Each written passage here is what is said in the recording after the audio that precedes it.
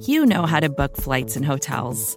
All you're missing is a tool to help you plan that unbelievable travel experience. That's why you need Viator. Book guided tours, excursions, and more in one place. There are over 300,000 travel experiences to choose from, so you can find something for everyone. And Viator offers free cancellation and 24/7 customer support for worry-free travel. Download the Viator app now and use code Viator10 for 10% off your first booking in the app. Find travel experiences for you. Do more with Viator.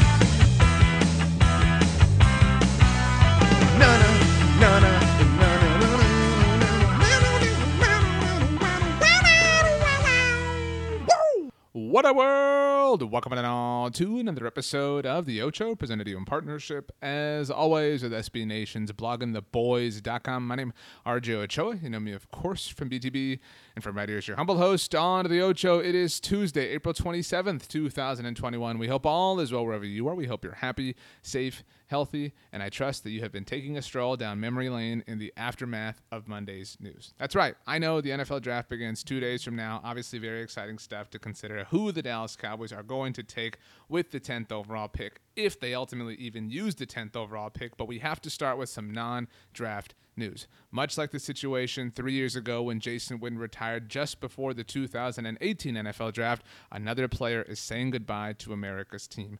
On Monday, ESPN's Todd Archer was the first to report. That's, the Dallas Cowboys linebacker Sean Lee is retiring after 11 seasons in the National Football League. The General, as he became known to Dallas Cowboys fans all over the world, gave it his all. I don't think there's any doubt about that. Sean Lee really just kind of the epitome of what you wanted to see in a football player, a true and classic linebacker in every sense. Sean Lee is somebody who I think we all hold near and dear to our hearts. We'll certainly be wishing him well in whatever comes next. Sean Lee did release a letter, a statement of sorts that the Dallas Cowboys put out, and I'm going to go ahead and read it for you because it was really special. This again from Sean Lee. For 11 seasons, I was privileged to wear the Cowboys star. We want to play forever, but today it's my time to walk away. To the Jones family, you treated me as one of your own since I arrived. You allowed me to shine and grow as a player in person. Thank you for your support and graciousness. To the coaches, your endless hours of work made me a better player and pushed me to places I didn't know I could go. I'll carry your lessons through the rest of my life. To my teammates, I love you like brothers. The bond of our shared sacrifice will last forever. I'll miss the brotherhood, but will cherish the memories from the locker room following all the big wins and tough losses. To the athletic training staff, Lord knows you earned your money working with me, but I couldn't have made it through my injuries without you. Britt Brown, thank you for pushing me as far as you did. To the fans, you lifted me up when I needed it most. I didn't want to let you down. If there's a regret, it's that I never helped bring a championship back home because you deserve it so much.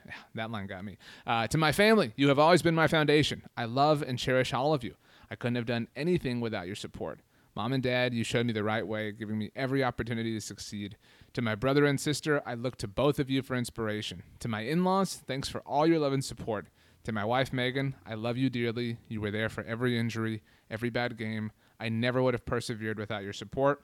To the game of football, it changed my life. Whenever I'm near a field, the smell brings me back to when I first started playing, pulling on a helmet, trying on those shoulder pads, that perfect tackle. To think of the journey now, experiencing things I never thought possible, with the men and women who make this game what it is, I'm beyond grateful. Thank you, Cowboys Nation. It has been my honor. Yeah, it's getting dusty in here, not going to lie. Obviously, we wish Sean Lee the best.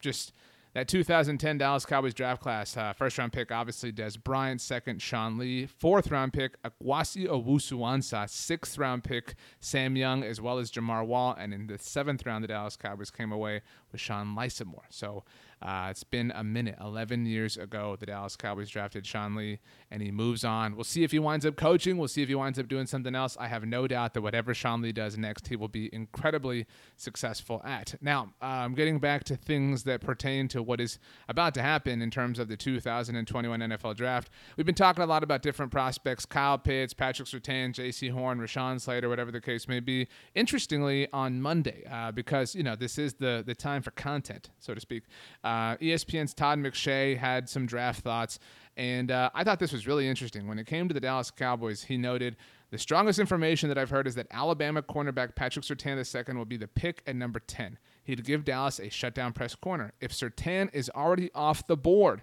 a move back could be in play per a different source. The Cowboys could slide back 4 or 5 or maybe even 6 spots and still end up with either South Carolina's J.C. Horn or Virginia Tech's Caleb Farley as their cornerback of choice and some additional picks.